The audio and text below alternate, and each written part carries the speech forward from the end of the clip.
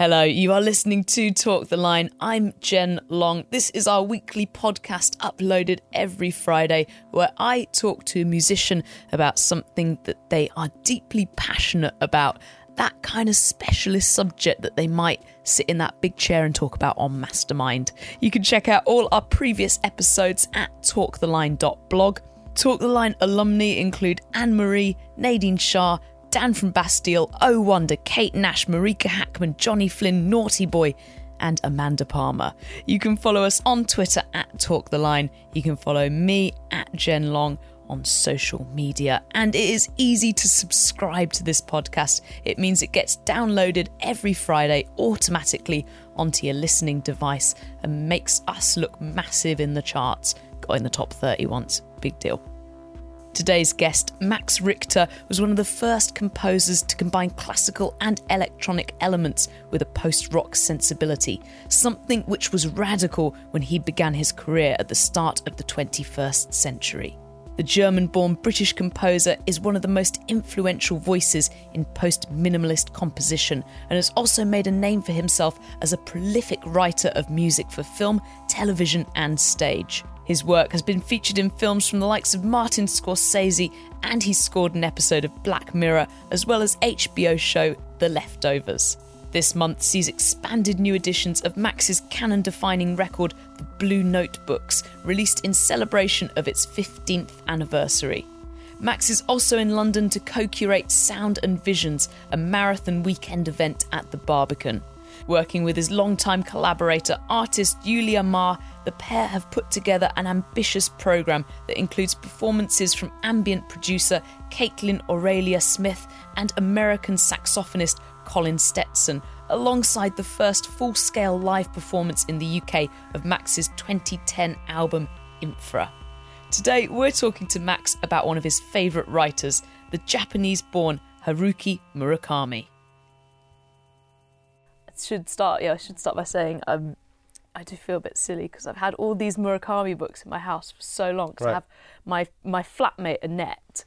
She moved into a small flat ages ago before she moved into my flat, and she had all these boxes of things. And I said she could put them all in my storage cupboard, and then I had a bit of damp, internal damp, nothing to worry about.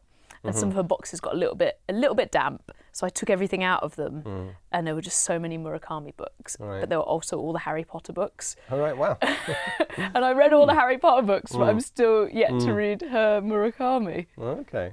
So this is going to give me like give you a little start, yeah. Yeah, because whenever we do these podcasts and it's on a book, I always end up buying said book or getting it out of the library, or I have like a reading pile still beside my bedside table. It just grows like every few weeks when we do something. Yeah, it's great. Cool. So yeah, I'm looking to you. Okay. You have to inspire me. Okay. So I guess the first question would be, how did you discover Murakami? Right. Well, how did I discover Murakami? I'd sort of heard about this writer, Murakami, and I hadn't really ever connected to him. And this is probably going back 10 or 15 years, something like that. And his name was around, and people would say, oh yeah, that's an amazing book, or I've just read this, blah, blah, blah, Yeah. And somehow I just never really sort of came across him. And then I was flying to Japan to play a gig, and I thought, here's my moment to, get a Murakami novel. And bizarrely, somebody in a band, this is going back a long time, this is like MySpace era. Oh yeah. Someone on my MySpace said, I love your music, you've got to read this Murakami. So I was like, okay, so I'm going to Japan, this guy's just written me this thing. So I'm going to get some Murakami and read it, while I'm in Japan.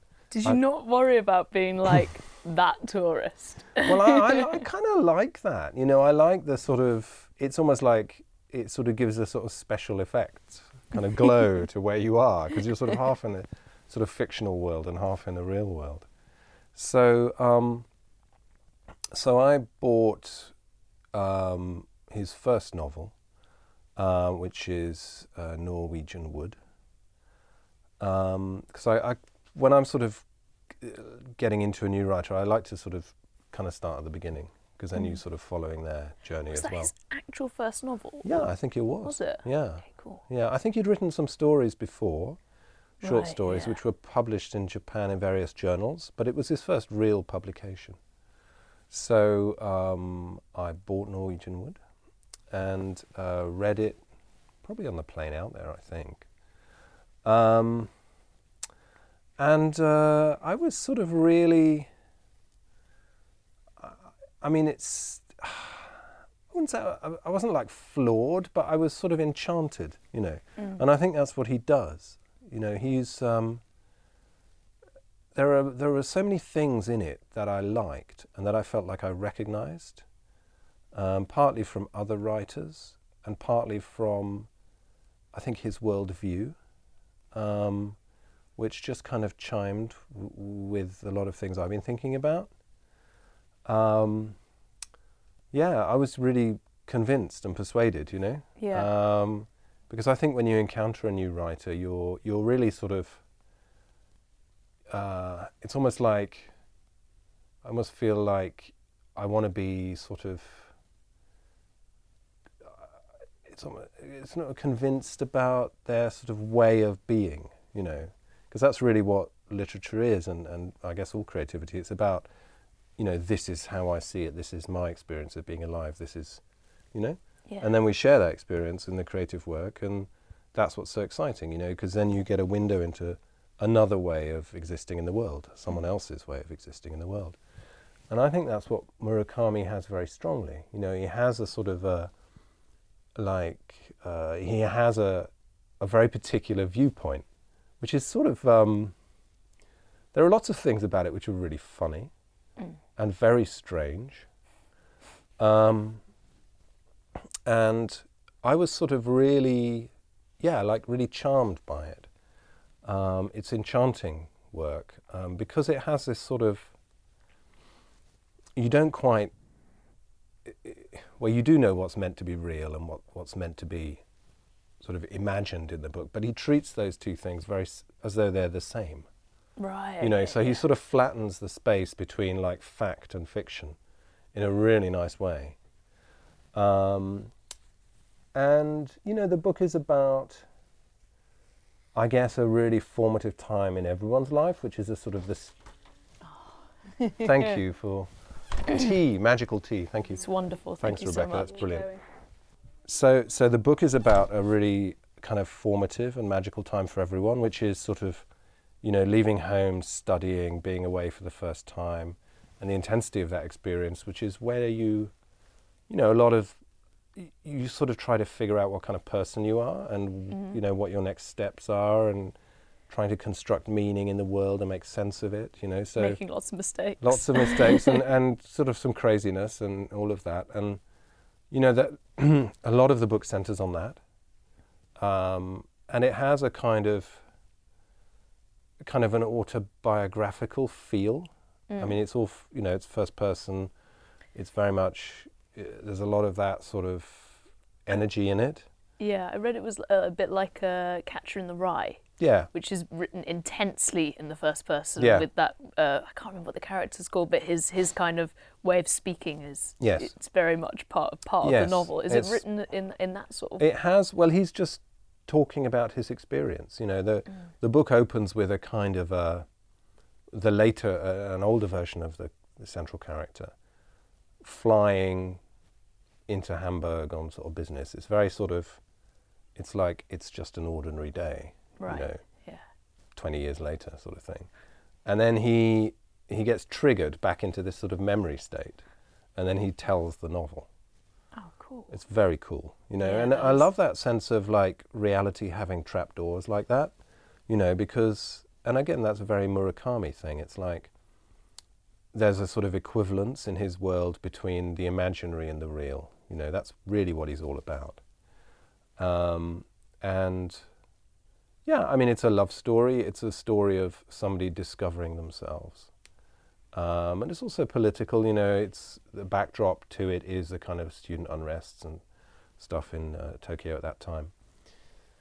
And I think it sort of feeds into the kind of mythological aspect of Murakami. You know, I mean, he's a kind of... I always feel with him that he's got a sort of the quality of a conjurer, you know. Mm. There's a lot of sort of misdirection in his work, because he's very, very skilled at sort of manipulating your consciousness into particular states, you know, and he does that in a very, very clever and subtle way. And, you know, I think there's a sort of playfulness in it, and I guess it even connects into, you know, things like his origin story of how he even became a writer. Yeah. You know, which is the most brilliant origin story. If, you know, this guy hitting a home run, and as the baseball flies through the air, Murakami's in the stands watching his favorite team, you know, and as the baseball flies through the air, at a certain point he decides he's going to become a novelist before it lands, right? And it's just like, he has this sort of epiphany. And he's kind of all about that, you know, that sort of magical, transforming moments. So he was literally at a ball game, and the guy, it says he hit a double. I don't know baseball is either. It's a home run, right?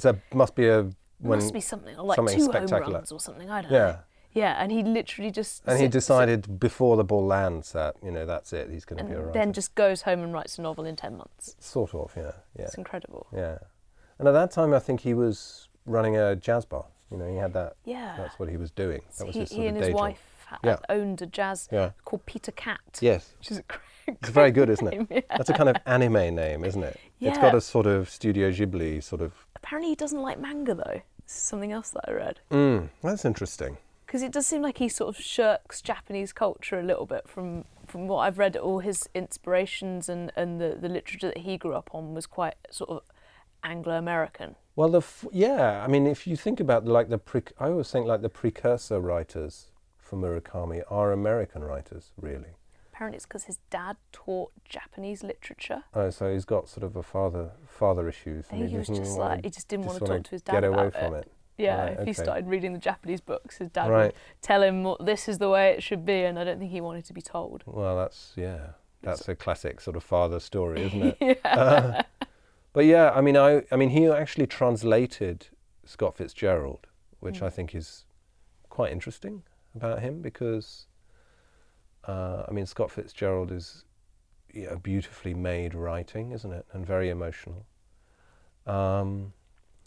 I think another writer that I sort of feel like sort of hovers behind Murakami a lot is Raymond Carver. Yeah.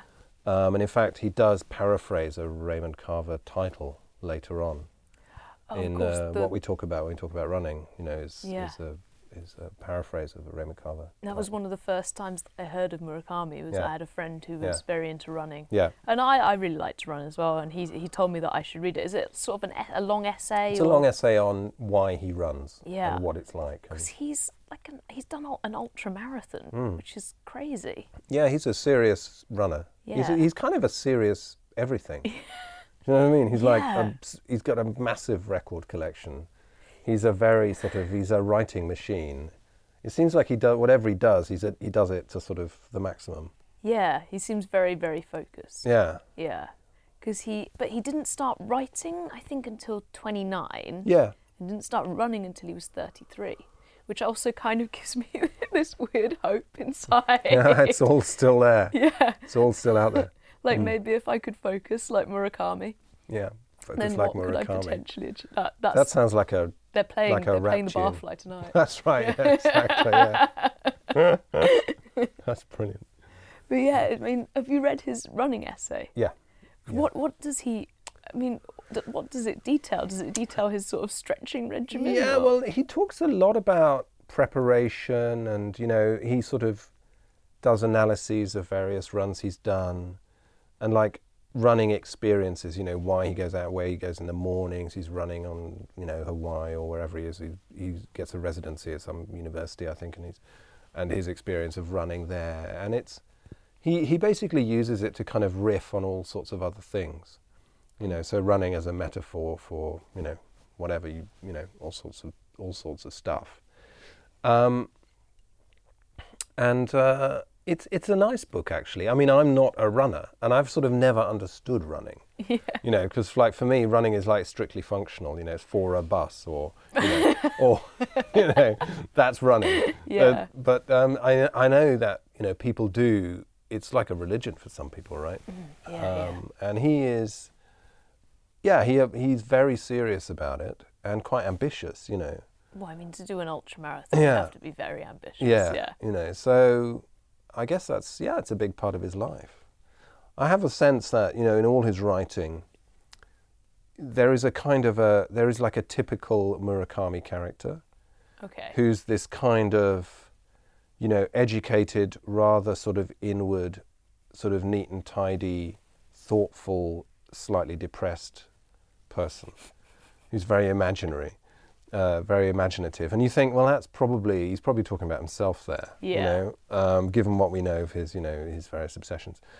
So it is tempting to kind of, you know, read that, you know, sort of map him onto those characters. Is it ever tempting to map yourself onto those characters? Well, I think, yeah, you know, the thing about Murakami's writing is that the characters do live in this world which is sort of half imaginary, half real, and it's a sort of very fertile, sort of dream-infused kind of a universe where, you know, counterintuitive things happen. You know, you get, you know, talking cats, buildings appearing, disappearing, giant worms, and it's all, you know, it's all sort of very treated very matter-of-factly. Yeah. And so it gives this sort of weird sense of like altered states. You know, the sort of mundane world, the normal world has got this kind of magical sort of shadow side sort of hovering inside it. And you never quite know, you know, where the sort of boundaries between those things are.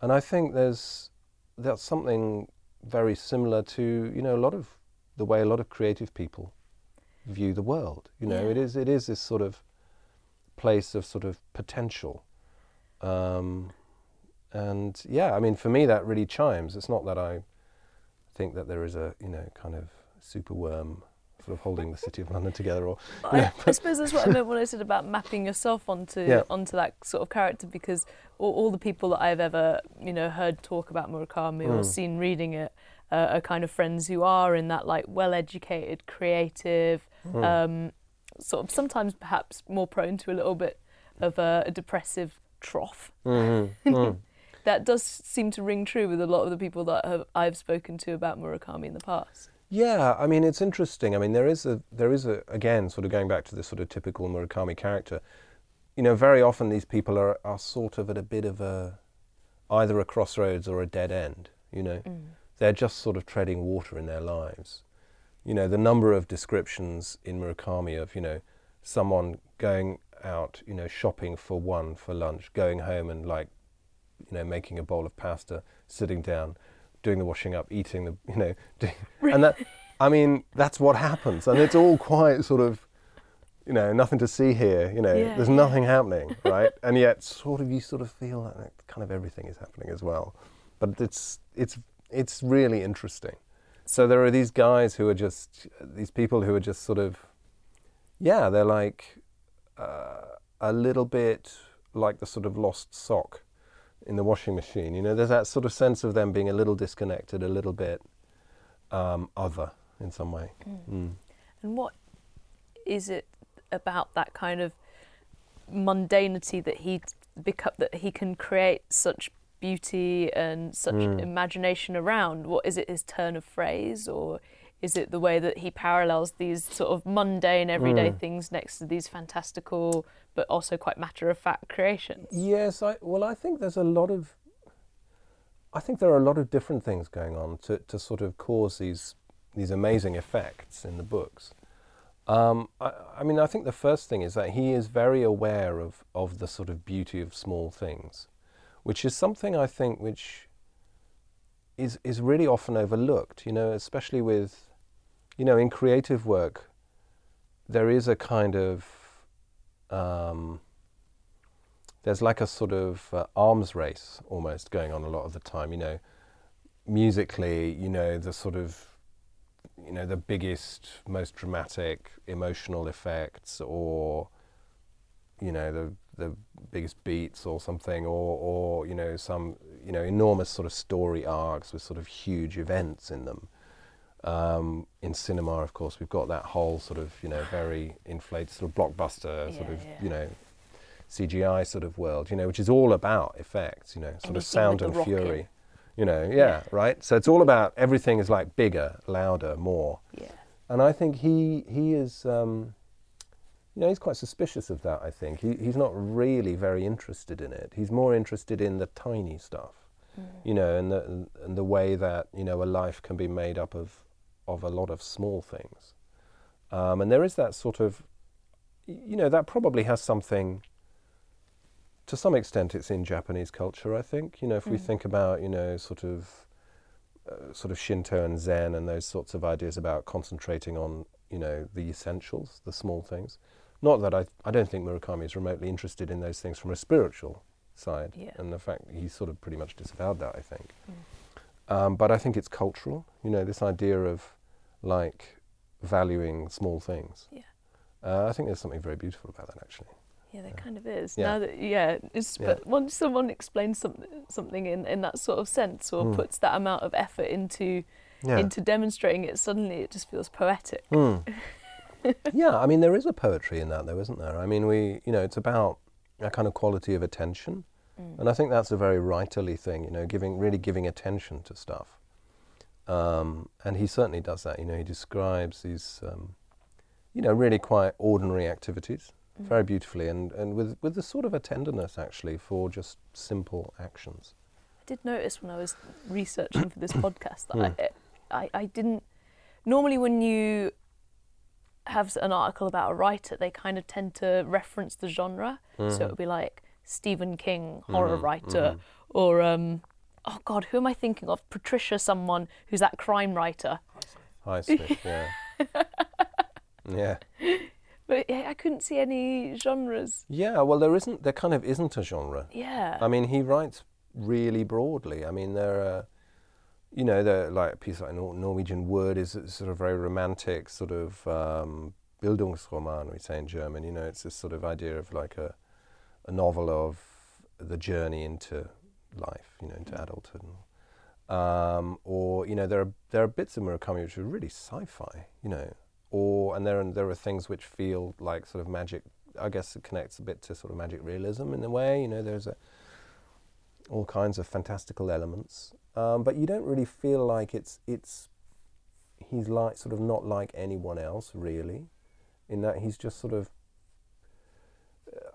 he's sort of pursuing his he's following the material, and you sometimes feel like the oddest things happen.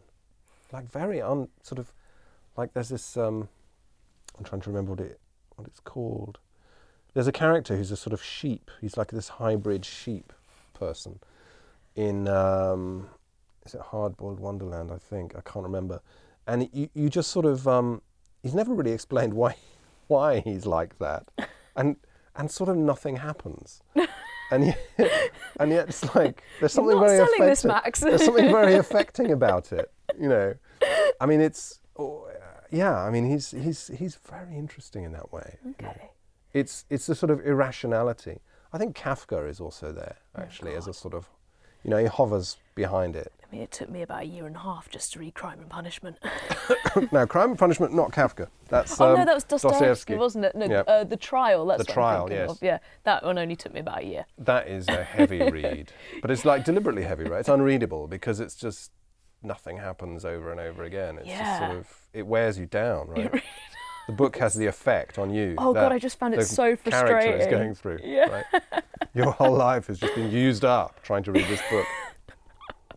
I think I actually had two different copies. I think I had to either give back or I lost the first one. Yeah, that was like a Freudian slip. You just like threw it away. Oh, I've lost it. I've lost The Trial by Kafka. I just don't know where it is. Oh gosh. Yeah. Okay. But then, I feel like people don't talk about him with such a heavy heart that we might reserve for the more kind of like intense Russian literature writers. I think that's true. I mean, he, of course, is like Kafka on the Shore is a late one as well. So, I mean, he's obviously there somewhere, but it's this sort of use of things which are really absurd to kind of either contextualize or kind of spark new story directions.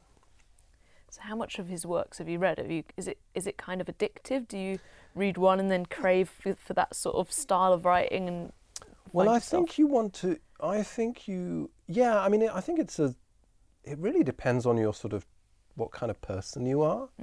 I mean, for me, they feel incredibly comfortable as a sort of a place to be. You know, because it's this world which is got a kind of a thoughtfulness. It has got a kind of, I think it is kind of warm-hearted, but it's sort of 51% warm-hearted, you know, which is like, it's just that, it's very nuanced, his writing. Yeah. A friend of mine said it in a good way. She said, Murakami's work is like lukewarm water. So it's like, and she meant that as a compliment, you know. So it's got this kind of very soft, gentle, beguiling quality. But it doesn't sort of come at you. And it's not sort of, you know, look at my writing. It isn't really like that. And I really enjoy that about it. Do you think that's another thing that kind of comes from having that Japanese culture? Because they're quite a modest people. It's a sort of restraint, I guess. Yeah, there's a kind of, it's very elegant writing, but it's not flashy writing. I mean, you know, I'm saying this, I haven't read him in Japanese, of course, but you know, these are the. I saw he puts a lot of care into the English translation. He does. One of his translators, Jay Rubin, they kind of work together on it quite a bit. Yeah, and then he allows that to be translated into other languages, but then people have gone back since and done translations into French and German from his original. Yeah. Yeah. Have you ever read any in German? No. Just in English? No, I've read them in English. Right, yeah. So you decided to use some of his, I was going to say lyrics then, but that's not right, is it? Quotes from his books? Yeah, I used some fragments in Songs from Before. Yeah. Yeah, no, I mean, I love, you know, in the records I love to use more than just like musical sounds and instrument. You know, I use electronic music, found sounds, the studio, text, voices. And I wanted to make a record which had a kind of sort of interior, personal kind of a world. You know, the Blue Notebooks, which was the record before the Murakami record, you know, that had Kafka on it and Czeslaw Milosz, but that was a political record. In a way, it's sort of outward-facing record. So the Songs from Before was a kind of, it's like an interior sort of record. And Murakami, there's a sort of magical, sort of a private space he sets up in the books. And I wanted to try and sort of explore that with this record. So I just chose a few little fragments from 2 or 3 different books. And just kind of, and just kind of positioned those as kind of cues, really, to the way the music kind of sets off. Were they quotes that you already loved, or did you get to reread with a different kind of mindset? Yeah, you do, you know, because you know, when you're reading, you think, oh, that's great, you know, and sort of scribbled on it, you know. But then, you know, I had this sort of, I mean, when I first got into Murakami, I read the first one, and then I was like, wow, you know, this is great. So then I sort of binged about sort of 4 or 5. Okay, so you did do a binge. Yeah, so in my mind, they're all a bit jumbled up, to be honest. You know, I just sort of blasted through them like a junkie, you know, and, you know, more Murakami. And I mean, if you're going to be addicted to anything. yeah, okay, exactly, harmless, kind of. So then I started thinking, which bits I would try to sort of use in the record, and actually when you're thinking about text from that standpoint, it's it takes on a different dimension, because obviously you can only use a little bit, so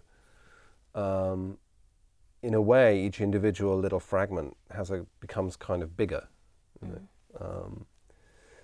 So I set off I got asked Robert Wyatt to record these for me, and which is brilliant. I mean, he's wonderful. He's absolutely wonderful. He's got a wonderful voice. He's got a wonderful voice, and I mean, he's an amazing musician, an amazing sort of songwriter. Was an incredible drummer before his accident, and I just think that was a nice sort of collision, really. I first became aware of Robert's work in this, as a drummer in a Soft Machine.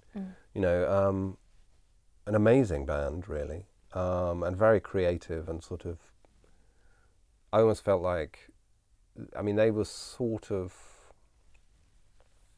I guess, parallel to the kind of early Pink Floyd, sort of very psychedelic English thing, and that kind of dream space that they inhabited has a sort of Murakami-ish echo, that sort of anything's possible kind of, you don't quite know what's happening, sort of magical space. So it was great to have him involved, Have you ever had any personal connection with Murakami? Has he ever commented on it, or no? I can't imagine he'd be the kind of guy that would be tweeting about it. I don't think I think he's very private. He's just a very private guy, and I don't think I think he regards his business as that of writing, not anything associated with being a public figure. Yeah. I mean, when Norwegian Wood was published at the beginning, he basically became sort of housebound, because it was such a massive hit in Japan. He sort of couldn't go out. Wow. And I think Harry that's Styles of Japan. Yeah, and I think that's kind of what prompted because they lived in Hawaii for a while. Right. I think that was sort of what prompted that. He kind of fled. God, and his routine is insane. Yeah. Like, he seems so regimented. When he's writing, he gets up every morning at, I think, 4 a.m. Yeah. or something like that, and writes for a set number of hours. Yeah. And then goes for a long run, and then a little bit of leisure in the evening, and then to bed by 9. Yeah. I mean, I could definitely get on board with the bed by 9 bit. Yeah. Well, I think, in a way, creative work, that is great for getting stuff done. It's amazing. Kind of do something similar when you're working on a project? do sometimes, yes. If I have a lot to do and it's intense, then I will go into a kind of a sort of monastic mode. It's important to make yourself stop as well, though. Yeah, it is. I mean, in a way, it reminds me a little bit of Philip Glass talking about, when he was starting to be a composer. He basically just said, right, I'm going to be sitting at the piano with a pencil in my hand, every day at 11 in the morning or something. I'm going to sit there for 2 hours no matter what happens. And he did. That's what he did. And after a while, something did start happening. Yeah. Because you have to sort of train your mind, right? Yeah, of course. You go to the mind gym.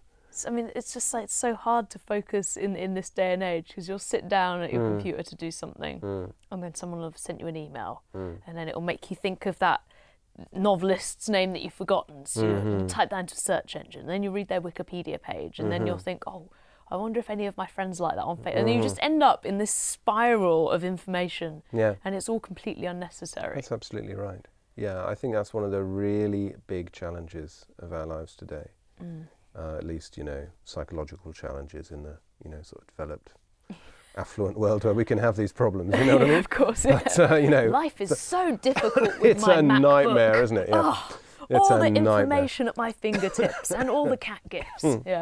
Yeah, but I mean, it is a big challenge. It's a big challenge, and I think it's so easy to get kind of, consumed by all of that sort of flickering screen sort of brain, In that sense, Murakami's works do sound like they could be quite a nice escape. They are, yeah. I mean, I think so. It is, in a way, it's a kind of low information universe, you know. A few things happen and they all have a kind of magical significance because of that. Yeah. I feel like I want to buy some of his novels from a second-hand bookshop. Because you know when you buy second-hand books sometimes and you're reading through them and the person who's owned them before will have underlined a certain passage. Yes. And sometimes you're like, oh, actually, like that is a really beautiful turn of phrase that I wouldn't have given as much attention to. But sometimes they're just absolutely baffling. You're like, why have you underlined that? That makes no sense whatsoever. Well, you see, that would be a very Murakami thing to do, actually. Go to a second-hand bookshop, buy a book, find somebody who'd underlined something really like, why did anyone underline that? It's a very Murakami event. Oh, okay. So what's my starting point as a complete novice? Do you think Norwegian Wood's the good place Well, Norwegian Wood is where he started. So, in a way, and I don't mean this in a bad way, I mean this in a good way, he's got a world which he sort of keeps writing through. So in a way, he's sort of always writing the same novel, but from like different and I mean that as a compliment. I really do. You know, Norwegian Wood is the beginning of something, and there really is. It's almost like walking around a sculpture. You know, you can look at it from one side, and then you walk a little bit and you see something else, but it's the same sculpture, and you really have that sense with Murakami. That's one world which he's sort of shining a light through it at different angles all the time. Are there more recurring characters than just the sort of version of himself? I mean, you say about the sheep man. Does he come up with? I don't know. I can't. There's also. I mean, the thing is, I guess there are characters, but they're more to do with like character types. There's all these kind of lost people, and they're not necessarily particularly down about it, but they're just kind of a bit disconnected. Okay. You know, and so. Yeah, I mean, that's his universe, you know. If you started out reading Norwegian Wood in Japan, did that not kind of, having that world around you, which you said brought so much to the text, was it not like a little bit disappointing when you had to come back and read the others? Well, in our English culture. Well, yeah, but a novel is something that transports you. So when you're there, you know, you're reading that book, you're there. And I think for me, reading Norwegian Wood in Japan was, I mean, Japan is like a total immersion experience because it is so intense. But as somebody who doesn't speak or read Japanese, it's very, it's overwhelming actually. Yeah. Because there are no signs in English anywhere. Wow. You know, so you really just sort of, and you'd think, oh, well, they all speak English, but they don't. No. They really don't. Oh my God, of course we'd think so, that. So, you know, it's just like, yeah, but you think of them, you know, Japan as being like really forward, you know, sort of technology, the future, all of that. Yeah. So you just think, oh, well, they probably all speak English, we'll be fine. They don't. So you can't read anything and you can't talk to anyone. And you're in this place, which is just really different. How do tourists get by? I've never been myself. I've kind of always wanted to wait till I had a reason to go. Yeah. You know, because otherwise I feel like I would be even more lost. Yeah, well, you're lost. Yeah. But in a really good way, you know, you're like lost in like this creative way. It's good. It's good. Okay, so Norwegian Wood, do you have a personal favourite? I don't know. Yeah, that's difficult. I mean, they're all good, really, to be honest. I mean, Norwegian Wood, obviously, is the first one, so, you know, that made a big impression. The Wind-Up Bird Chronicle is amazing. You know, it's huge and complex, and it's sort of political as well, and it does history and all kinds of stuff in there. Kafka on the Shore is beautiful. It's kind of autumnal. Again, it's a sort of a love story. Really good. IQ 84, which is the most recent big one, is really interesting because it's sort of got a couple of new things in it. Like, it's his world, but he's sort of growing out from it, and it's got one or two really incredible moments, which just sort of, he's just very, very good, basically. Like there's a kind of a subsidiary character, a secondary character in IQ84. He's this hitman, right? We don't really know anything about this hitman. He's just this little guy, he just walks on, basically. He's around. In the novel, he serves a function, so. And at a certain point, this hitman is murdered. And he describes the way this guy is murdered. And then in that sort of tiny last bit of this guy's life, you learn something completely different about him. You learn, basically, so as he's dying, he remembers a completely different life, which you were not aware of, because he's portrayed as this gangster, sort of guy. And then as he's dying, he remembers this little house with his 2 kids and the dog playing on the lawn. And it's just so beautiful. And you just think that there's a sort of whole humanity behind this character. And it's just breathtaking, I'm really sorry. I know what you're describing does sound incredibly deep and probably very moving when you're reading the novel. It is absolutely. All it floors I'm thinking about is Austin Powers when they right. kill the henchman. Okay, right. That was different. Also different. But I mean, it's an amazing, it's just like he is a sort of a conjurer in that way, Have any of his novels been made into movies? Yes, there is one, there are 2 now, actually. Norwegian Wood was made by a fantastic Vietnamese filmmaker called Tran Anh Hung, who made a beautiful film called The Scent of Green Papaya quite a long time ago. It's a lovely film. I actually haven't seen the Norwegian Wood. But he's a really good filmmaker. That's cool. And then there was a film made of one of his short stories, which got a beautiful Sakamoto score, actually, Ruchi Sakamoto score. Cool. Which is a really, really nice piece of filmmaking. Is there anything that I've missed? Are there any kind of entry points or little bits about his life that you personally find fascinating and think that we should share with people listening? Other stuff. I guess, one of the things he's into is he's really into music. Yeah. He's massive on jazz, and he's very interested in classical music. Right, okay. And he has done this book with, which is a book of conversations with conductor Sergio Ozawa, where they just talk about music, basically, and sort of, Schubert and Beethoven and things. The whole book? Yeah, it's just them chatting. He's done another book, another kind of compilation book as well, I was reading. Oh, yeah? Probably. Which features lots of stories from other people, but I can't remember for the life of me. Oh, yeah, he did some translations, yeah. There's a Ray Carver story and a couple of other things. Yeah, and they're all under one theme. Not sure what it was, though. Yeah, but their music book is quite fun. That's nice. Yeah. Do you need to already have quite a base level knowledge of, say, classical or jazz? It's mostly about classical music. Okay. It's about, So, if you're into classical music, it's kind of fun. Yeah. So he has how many records was it? Thousands and thousands. No, that's 60,000? Could be. 60,000 seems more likely. 600,000 seems far too many records. Yeah, could be. People collect records, right? Yeah. It seems kind of incredible that he had I'm assuming it was successful jazz cafe at the age of 29 with his wife, and then embarked on this completely different career. Yeah. I think he's clearly he's a very talented guy, but also very incredibly focused. Yeah. I need some of that focus. I remember, I don't know if you've seen that film Jiro Dreams of Sushi. Have you seen it? No. It's a brilliant movie. It's about this guy who runs a sushi restaurant in a Tokyo subway station.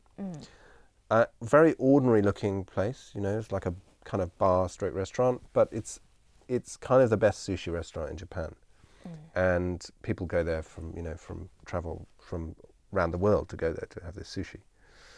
And it's run by this guy Jiro, who's old, and he's got 2 sons. And the sons are both working for him, but they don't have the seriousness that he has, right? And there's a brilliant thing in where Jiro's being interviewed by the director, David Gelb, who actually made Chef's Table. I don't know if you've ever seen that yet. So, So he interviews him and he says, what do you think about, your sons, carrying on the business and how's that all going to work and stuff? And he says, well, all my son has to do, and he means this in a good way, He says, all my son has to do is get out of bed in the morning and do the same thing, exactly the same thing, every day for the rest of his life, and he'll be just fine. And there's something so Japanese about that, and you could sort of see Murakami getting out of bed at 4 a.m, and it's that is focus, right? Yeah. So, and that's tougher than it sounds. Yeah, it is. Yeah. A big thanks to Max and also to Rebecca for the cups of tea. Other literary podcasts are available at talktheline.blog, including Ben from Blaenavon on German literature, Eva Hendricks from Charlie Bliss on comic books, and Emily from the Staves on adult fantasy fiction, including Philip Pullman. Next week, I'm talking to Turv Stryker on personality types. You've been listening to Talk the Line. I'm Jen Long. This is a podcast from The Line of Best Fit, the UK's premier website for new music discovery. It was produced by Paul Bridgewater, who is looking to expand his podcast network, so hit them up if you have got an idea. Original music is by Seams. Please subscribe to this podcast if you're a fan. Follow us on social media for podcast-related updates. And if you really like it, you could be an angel and leave us a nice review. See you next week.